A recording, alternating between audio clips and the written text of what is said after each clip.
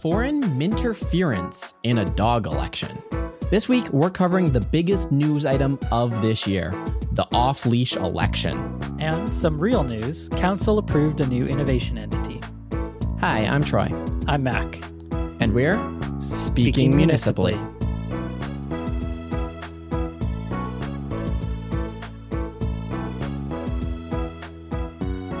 Welcome back to Speaking Municipally, episode 85. And there is an exciting week ahead. Last Friday, I did something and my life has been a whirlwind since. We'll get to that, but we have to get to the rapid fire first. For once, military-supportive conservatives are not disappointed in Trudeau for a defunded Army and Navy. The department store, not the defense organization, was a pillar of Whyte Avenue retail since the 1950s when it opened. The family-owned business announced it was closing all of its 5 stores in Western Canada after operating for over 100 years. The closure represents the latest in a string of closures related to COVID-19, with many taking to social media to blame Trudeau for his handling. Oh, I guess the story is not so different after all. Alcohol sales with takeout and delivery orders will continue to be permitted once COVID restrictions ease, AGLC said this week. The regulation change, which permitted restaurants to liquidate their stock at nearly double the price the drinks would cost elsewhere, is unlikely to be reversed by the UCP, who historically equate fun with alcohol and restrictions with war on. Many Edmonton restaurants were grateful for the ability to include alcohol with takeout orders, which helped keep them afloat in troubling times, and are excited for the gravy train to keep on going. Said one Albertan restaurant after stuffing a 6-pack into a paper delivery bag and putting a $300 receipt on the front, quote, "If we learned anything from our deeply instilled culture of tipping, patrons will endlessly subsidize poor business models with unlimited cash, and all you have to do is let them." The Canadian Forces Snowbirds will fly over Alberta this week for a project called Operation Inspiration, in an effort to solve basically all of the COVID-19 crisis by flying a few planes. Well known for doing aerial tricks, the Snowbirds will not be doing any aerial tricks in an effort to conserve fuel. But they will be flying in the air, ostensibly because this is a solution to the COVID-19 pandemic. The Snowbirds have different formations that they will fly in over the festival-starved population, inviting watchers to imagine a much more exciting or helpful show. The Snowbirds have also prepared a special formation when flying over retirement homes, during which, if you squint just right, the exhaust trails spell out, "Neener, neener, you Snowbirds can't go to Florida." Speaking Municipally is a proud member of the Alberta Podcast Network powered by ATB, and this episode is brought to you by Northwest Fest, Canada's longest-running non-fiction film festival. And it can't happen in a movie theater this year, but the show, as it's wont to do, must go on, and it will. From May 8th to the 17th, Alberta residents can stream a selection of outstanding documentary films to their homes through Northwest Fest. If I'm looking at my calendar right, it's just about over. It's almost over. Yep. Get on that. Tickets are available now for all the films showing, including Mr. Toilet, the world's number 2 man, a film about the man tasked with equipping India with public bathroom. All films are geolocked for viewing in Alberta only, so for once, people have to load up their VPNs and proxies to exist here. Buy your tickets today at northwestfest.ca. And remember, the festival ends May 17th, so don't delay. That's northwestfest.ca. Well, it's been a week. Yeah, so Council this week renewed the state of local emergency for the 8th time. Okay. And so I'm like, do we care about that? Well, I'm getting there. All right. Okay. It's been, 9 weeks now? And things have gotten a little silly. That's what it seems like. People are going a bit crazy. Well, I don't know if crazy is the right. Maybe it's just the perfect amount of sane. Okay, fair enough. So you did something on Friday. What did you do? Well, I saw on Reddit that there was in the off-leash park by my house a bulletin board with dogs running for Mill Creek off-leash president. And I knew in a moment of divine clarity what I had to do. So I biked to Staples and I printed off a picture of my cat with the quote, "Dogs suck" on it. And I posted it right on that bulletin board. And lo and behold, Addie quickly vaulted into one of the front runners of the Mill Creek off-leash election. And a little media celebrity this last week. You've done a bunch of interviews. Yeah, he's done interviews with, he's only done an interview directly with CTV, but he's done sort of proxy interviews with all the other stations that have covered this election, of which every major news organization has run a segment on this dog election. So I have to first say, really, Troy, another election? Okay, look, that joke is tired. Every person has made that joke. I hesitate to say this because the results are revealed tomorrow morning, but I entered this election knowing that this is an election that I can win. Knock on wood. It was a fun thing. I think I don't really care about winning this election because the fun is entering a cat into what's ostensibly a dog election with the platform dogs suck. Yeah. That's enough of a joke for me. And it turns out Addie wasn't the only cat, right? You had a copycat? Well, not just a copycat of my idea of entering a cat, but a copycat in that it wasn't real. Coco the cat, if you reverse image search that cat, you'll find it's a famous internet cat a la like Grumpy Cat.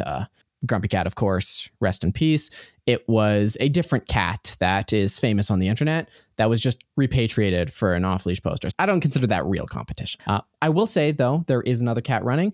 Greta and Moses are running as a dual ticket, a dog and a cat. So when I first came across this, it didn't actually seem like it was fake to me. I'm like, well, this seems plausible. There's probably like an off-leash park, and maybe there's a president of the park to like help look after it and make sure that, just like community gardens tend to have a leader.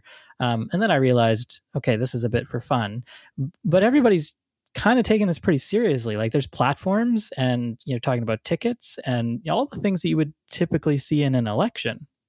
I can't see any reason that this is any less important than any other election we have in the province of Alberta or the country of Canada. That's a bold statement, I guess. But, well, what are the similarities between this election and, provincial or federal elections we might see? That's been the funniest part, is all the parallels and allegories this election has to real life politics. CTV, in the segment that I did with them, didn't air this quote, but my cat has never been in the off-leash park because he is a cat. You don't bring your cat to the off-leash park, much less off-leash. But he's never been in the off-leash park. And I was asked by the reporter, well, how are you running in an off-leash election if you've never been there? I said, well, if you look at Tim Uppal, the member for Edmonton Mill Woods, he lives in Ottawa. If he can be the member for Mill Woods and not live in Alberta, my cat can be president without having ever visited the constituency. There's other parallels. Addie, of course, in his endless desire for attention, did an AMA on Reddit as part of his campaign strategy. And the most upvoted comment he had was in response to the question, how do you respond to the rumors that you aren't an actual off-leasher? To which Addie's response was, who is spreading that rumor? Did you see that in a Facebook post? Please send it so I can go yell at the author in the driveway in front of their family, as is the accepted practice of Albertan politicians. Okay, similarities there are, indeed. So joining us quickly to talk about probably the most important election to happen in Edmonton this year or in the next decade or so, we have Ellie Knight, the Chief Election Officer of the Mill Creek Off-Leash presidential race, and Devin Peterson, Lennart's campaign manager, who was, in fact, the first dog in the race. Welcome to you both. Thank you. Thanks, Troy. I think just take us back to how did this whole thing get started? Well, it started when I put up the poster for Lennart, which came out of me being stressed out at home all the time doing schoolwork. I just needed something to do that was quick, fun, and would probably make people laugh, really. Well, I think you succeeded in that. What was the inspiration for a poster? Did you read about somebody else doing this somewhere else, or had you had the idea already? I think calling my dog President Pups once or twice, because it, rolls off the tongue well. Yeah. And then, just, the absurdity of making him a campaign poster. And at the time, there was no campaign, no other dogs in the race. I thought it would just be, a good laugh for some people. And when did you put up that first poster? How long ago? I actually checked on that. That would have been April 11th or April 12th. I need to talk about this poster a little bit because people have their own internal mythologies of the history of this campaign, and none of them start with just a dog unabashedly going on a smear campaign against Coco, who seemingly was invented out of nowhere. What's the story there? Honestly, that is the truth. There was no Coco, and when I put this up, I thought nobody would respond to it. And I kind of pictured, well, when you have a campaign, what do you need? You need talking points, you need a good picture, you need a slogan, let's go Leonard, and you need somebody to run against. And so I completely made this dog up just to smear them. Brilliant. Brilliant indeed. This was just a poster, but it grew quite a bit, and it grew into a legitimate election. And I think that's where you come in, Ellie. We're not sure who was second and third. We think maybe Mateo was the first to respond to Leonard's campaign to provide some real opposition. And then Fig, we think, was next. And then my husband and my kids were walking in the ravine, walking our dog. And they saw these 3 posters and obviously wanted to submit our dog because they think she's a good dog, maybe best dog. And then we got really carried away with it and we made a campaign video. And then they got really excited and thought, well, wait a minute, what if there isn't actually an election? Like, there's all these great candidates. We should actually see if there's going to be a vote. So we left a little note at the kiosk on the bulletin board to the other campaign managers and signed it Team Salix, offering to host an election if there weren't plans already. And Devin found our note and wrote back and said, "This is it, the whole thing is a joke. It's, I had no idea this would happen. I think it'd be great if you hosted an election." And so we did. And here we are. And so you became the chief election officer, just you volunteered essentially. Yeah. Okay. And I just want to double check on something you said. So we're in the midst of a pandemic. People are at home and video messaging usage is through the roof, but you guys are communicating through paper notes on a board. Is that right? How else are we supposed to find each other? Okay, I just had to make sure. Yeah. We moved to email pretty quickly, but there have been a lot of allegories made over this campaign to real politics. And I think the most poignant one is foreign interference in elections. Mm-hmm. Apparently, there has been some voter fraud in the election. I personally have no idea what any of this is about, but go into that a little bit. Who's interfering in a dog park election? It's hard to say. I mean, we're not tracking any IP addresses or emails in the election. We've chosen to not record any personal data. But we did leave, and we initially left the Google form where we're collecting the votes just open. So, no email login required. You could just go to the URL, submit your vote. And we asked folks to just do 1 vote per person because we wanted to have a fair election. And within about an hour of putting that up, voting rates went through the roof. And it was pretty obvious that there was some fraudulent voting going on. Definitely more than 1 vote per person. And that was, admittedly, we were a little naive about the nature of the election. We didn't realize just how serious of a race this was. But there was some very obvious bot activity. We haven't traced it. We don't know whether it was domestic, whether it was Russian, but it certainly was mostly attributed to 2 candidates. Well, 1 candidate and 1 candidate. So that would be Addy, whom I believe you know personally, Troy. He is the most qualified for the position. You're right. and Tuna. And it did look like Addy had a bot voting for her. Her or him? Him, actually. Oh my goodness. Excuse me. So there we would see, a chunk of 24 votes and then a 30-second break and then a chunk of 24 votes and then a 30-second break. So it was a very consistent pattern to the fraud. I have to say, I'm very disappointed in your coding skills here, Troy. So Ellie, I got to ask, the election, we're recording this on May 14th, Thursday. So the election closes, or the votes close tonight. Are you concerned then about the integrity of the result? I can say that I think folks will probably be surprised tomorrow. We have done some initial assessment of the results. And we're fairly confident that the results are authentic. Once we realized that folks were just spamming the Google form, we did initiate email login, and things slowed back to a rate of voting that we saw before we moved over to Google Forms. And we're seeing the distribution of votes across the candidates is as would be expected. It's croissant distributed. The distribution is sort of staying even over time. So I think we're pretty comfortable with it. We've looked at a couple different ways of removing the fraudulent votes. So we've looked at just like absolutely throwing out everything before we initiated email login. And then we've also looked at sort of using a rule set to pull votes out. And we actually find the same result no matter which way we cut it. So I think we're pretty comfortable with where the election's going. So I'm going to ask for a preview of some data, knowing full well that we don't release this until noon tomorrow, at which case it's probably outdated.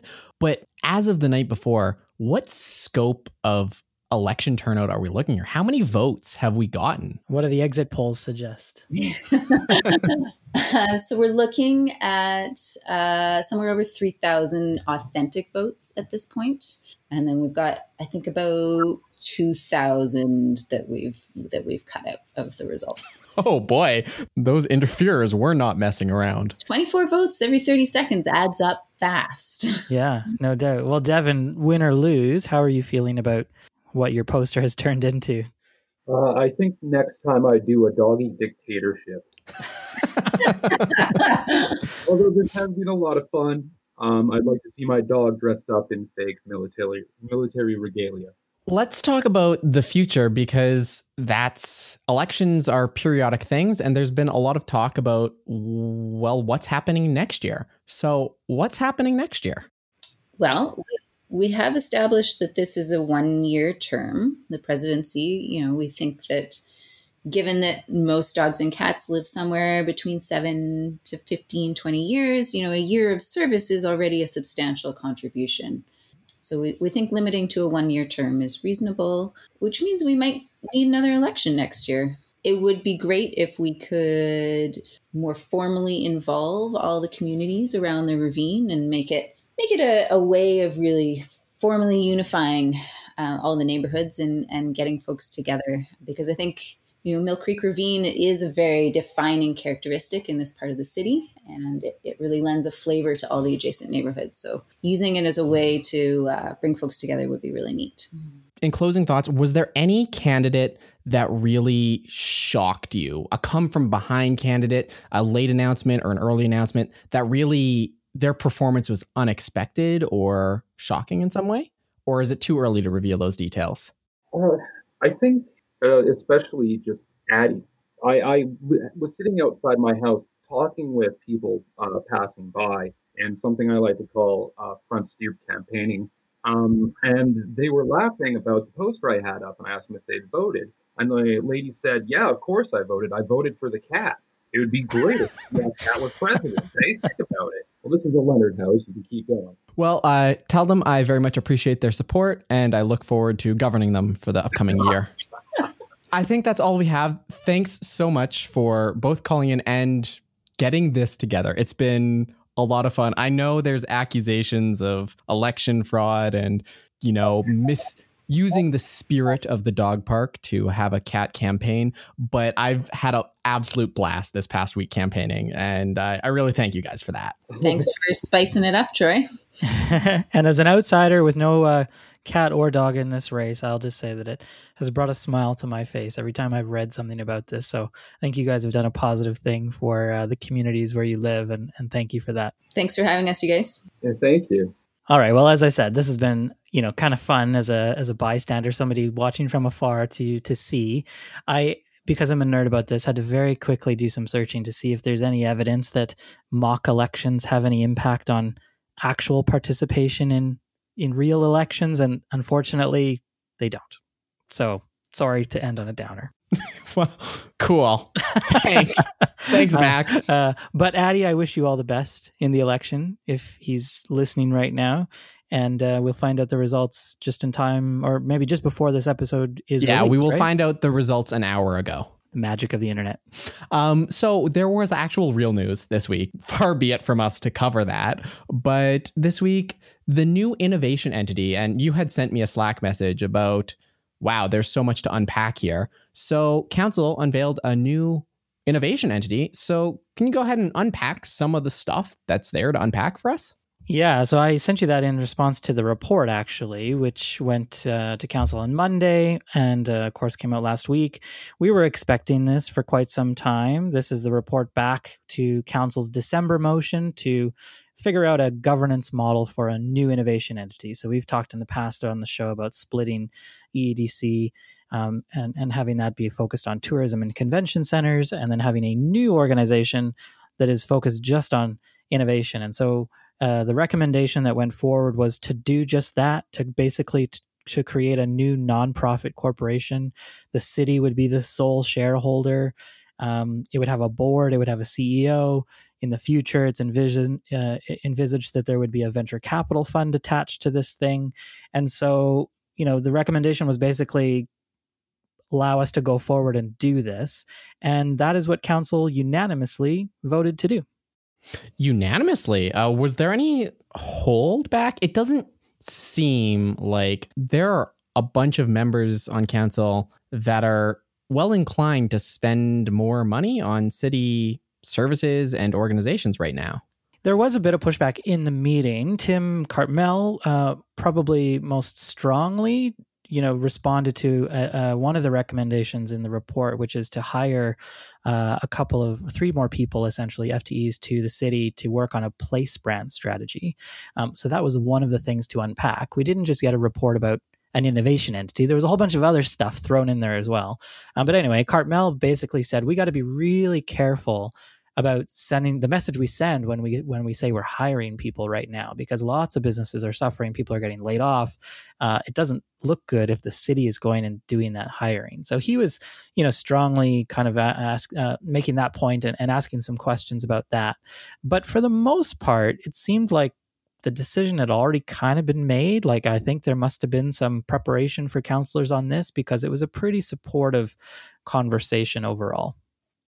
It was interesting. I also saw in the public media sphere talking about this, I feel like there was a bit of, I don't know if I'm misreading this, but competition for the spotlight. It seemed like both Mayor Iveson and Councillor Sarah Hamilton seemed to be almost taking credit for this. I don't know if you got any of the sense of that in the meeting of... I don't think that came out in the meeting. I think the mayor did a great job of chairing the meeting and performing his role, and didn't use it as an opportunity to grandstand or to talk about his previous, policy directions around innovation.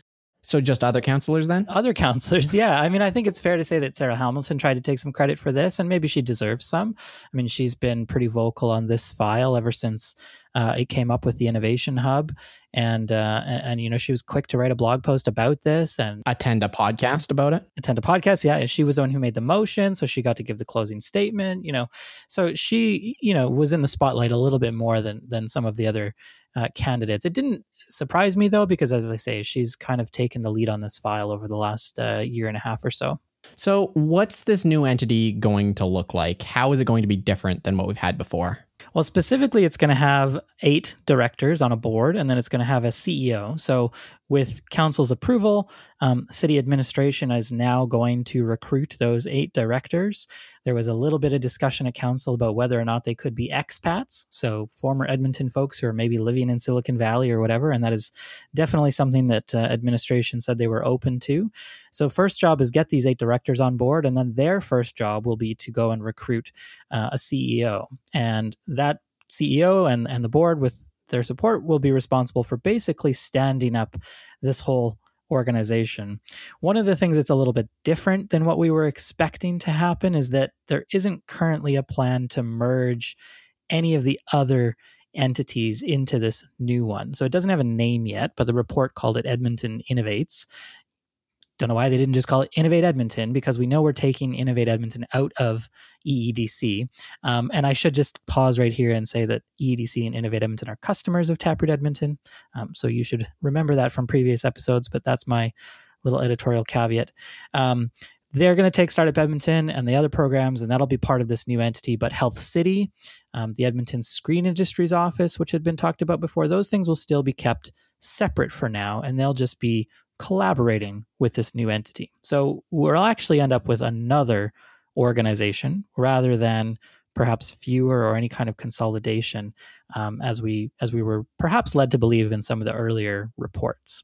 Wasn't the point of this exercise to reduce bureaucracy, allow sort of streamlining of and clarity of roles in what each of our organizations do?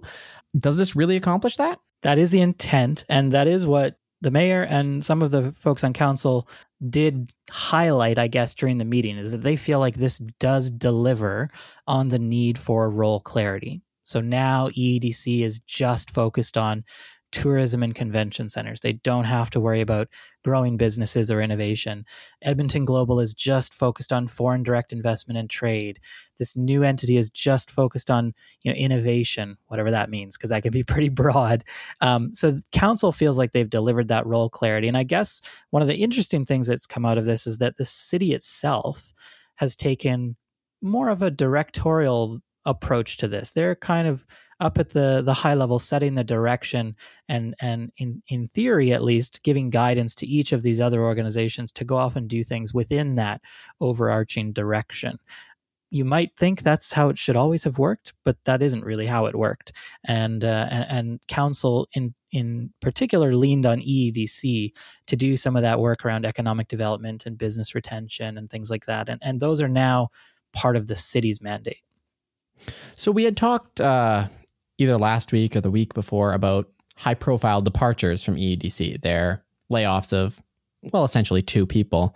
And one of the things that I had mentioned was the idea of sort of corporate knowledge and stuff that lives inside people's head. And it doesn't sound like this new organization is being spun up from what exists at all. It's entirely new, grown from the ground up, new board, finds a new CEO.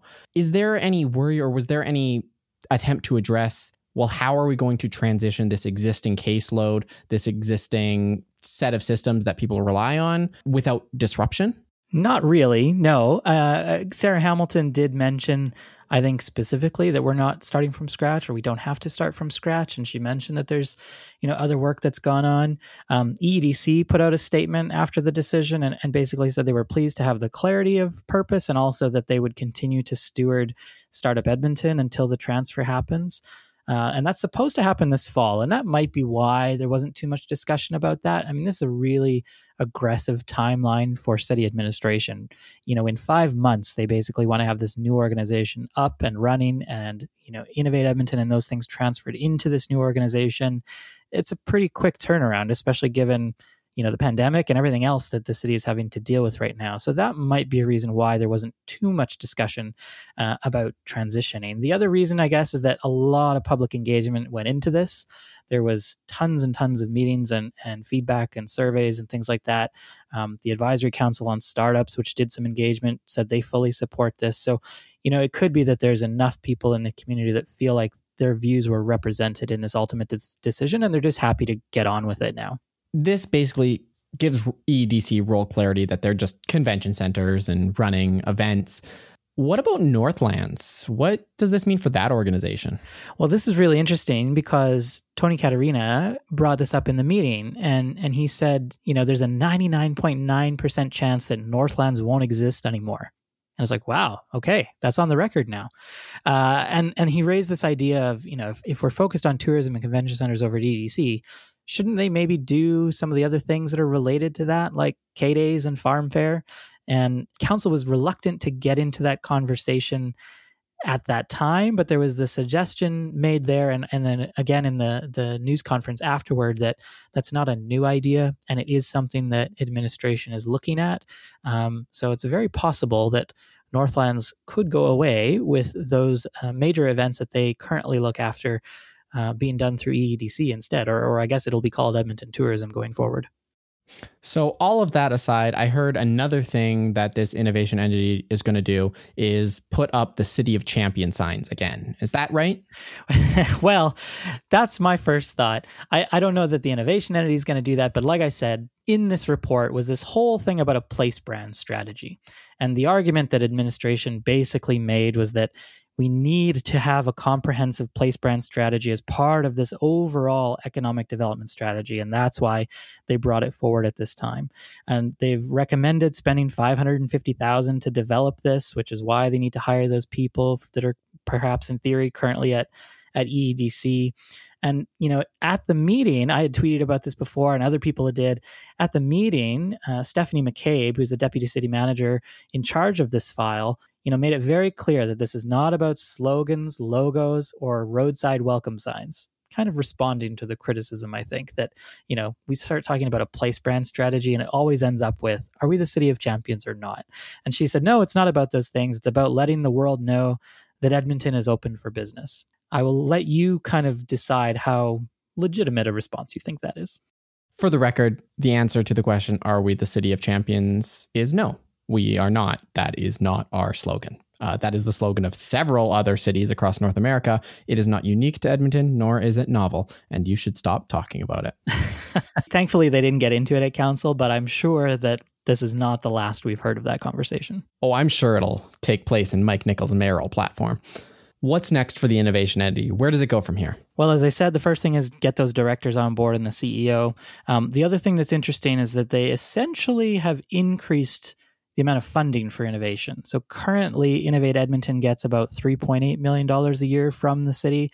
And what council approved on Monday is $5 million a year going forward for this entity. The mayor was keen to point out in the news conference afterward that this isn't new money. This is just a reallocation of money. They're taking money away from EEDC, giving it to the innovation entity. But still, it represents a slight increase in funding to innovation, which I think is a good signal for the community. Of course, there'll be some losses of efficiency because there's now a whole separate organization that has to have its own email servers and all the rest of it, but still a little bit of an increase. So if all goes according to plan, the directors will be recruited here very soon. They will start the search and the selection of a CEO. That'll all be in place by the fall. EEDC will become Edmonton Tourism, focused on its new mandate. And then over the next year, this innovation entity will really ramp up. So speaking of next steps, it is Thursday, May 14th, as we record this. And that is an important date because stage 1 of reopening has occurred today. We don't have much to say about this. Everyone knows about this. Go to any news organization ever, and they will cover in detail the reopening. The Coles notes are, it's a slower relaunch for Calgary and Brooks because they have more COVID than us. But I want to talk about what's really important here because I have a bone to pick. And I picked it before and I said I'd stop. And you know what? I'm not stopping because Calgary opened up tennis courts a week ago. Calgary? Really? Calgary can't have a relaunch because they've got too much COVID, but tennis courts are open in Calgary because they said, well, it's pretty clear that this is a thing that we can do now. Tennis courts still banned in the city of Edmonton. I thought, well, just an oversight. The city of Edmonton is planning for this big reopening. Yeah. No one's talking about this until just today. I saw a Facebook post from Andrew Knack where he said, quote, "The same can be said about some of our outdoor courts. Unless players are bringing 100 tennis balls so they don't have to touch a ball that another player has touched, that again creates a disconnect between what was said yesterday in the governmental release and what is written on their site," end quote. And to that I say, the whole thing is riddled with inconsistencies. Give me my tennis courts back. If the golfers can do it. Tennis courts need to open or everything else needs to close. I'm just looking for equity here. I'm looking out for the little guy who is not rich enough for golf, but rich enough to be playing something more advanced than badminton. I think that's all that we have for this week. But like the economy reopening all around us, so too does the economy of this podcast need to reopen by reading you this ad. This episode is brought to you by Inventures Unbound, the ultimate platform for innovators, investors, and industry to share, inspire, and interconnect virtually. Even in these times of distancing, connection and innovation are more important than ever. Inventures Unbound is brought to you by Alberta Innovates to ensure that innovators have opportunities to connect with ideas, investors, and industries from within our borders and reaching far beyond. You can join the launch of a virtual community with live streamed events on June 3rd and June 4th. The opening keynote is renowned neuroscientist Tali Sharot, who will speak on how innovators and investors can harness optimism and vastly improve their decision-making skills. Other topics due for a deep dive will include smarter cities, vibrant communities, healthier living, broader thinking, agriculture in the technology age, and innovation of work. And you won't want to miss the all-out live stream pitch battle event. If you have a pass to Inventures 2020, you already have access to all of Unbound's goodies. If you'd like to access Unbound, you don't have a pass for Inventures, you can get a pass at inventurescanada.com. So that's all for this week. As of an hour ago, I am either the proud owner of a presidential cat or the loser of yet another election. But I will close with this very important tweet from our former premier and current leader of the opposition, who in response to Addie's call for equity and equality in dog park elections said, quote, "Everyone deserves to be represented. Thumbs up, dog emoji, cat emoji, mouse emoji, bunny emoji, rabbit emoji, frog emoji, bird emoji, ladybug emoji, smile face emoji. Hashtag equality, hashtag YEG." And yes, Premier Notley, I agree. Addie is the best candidate. Until such time as he governs the off-leash park, I'm Troy. I'm Mac. And we're Speaking Municipally.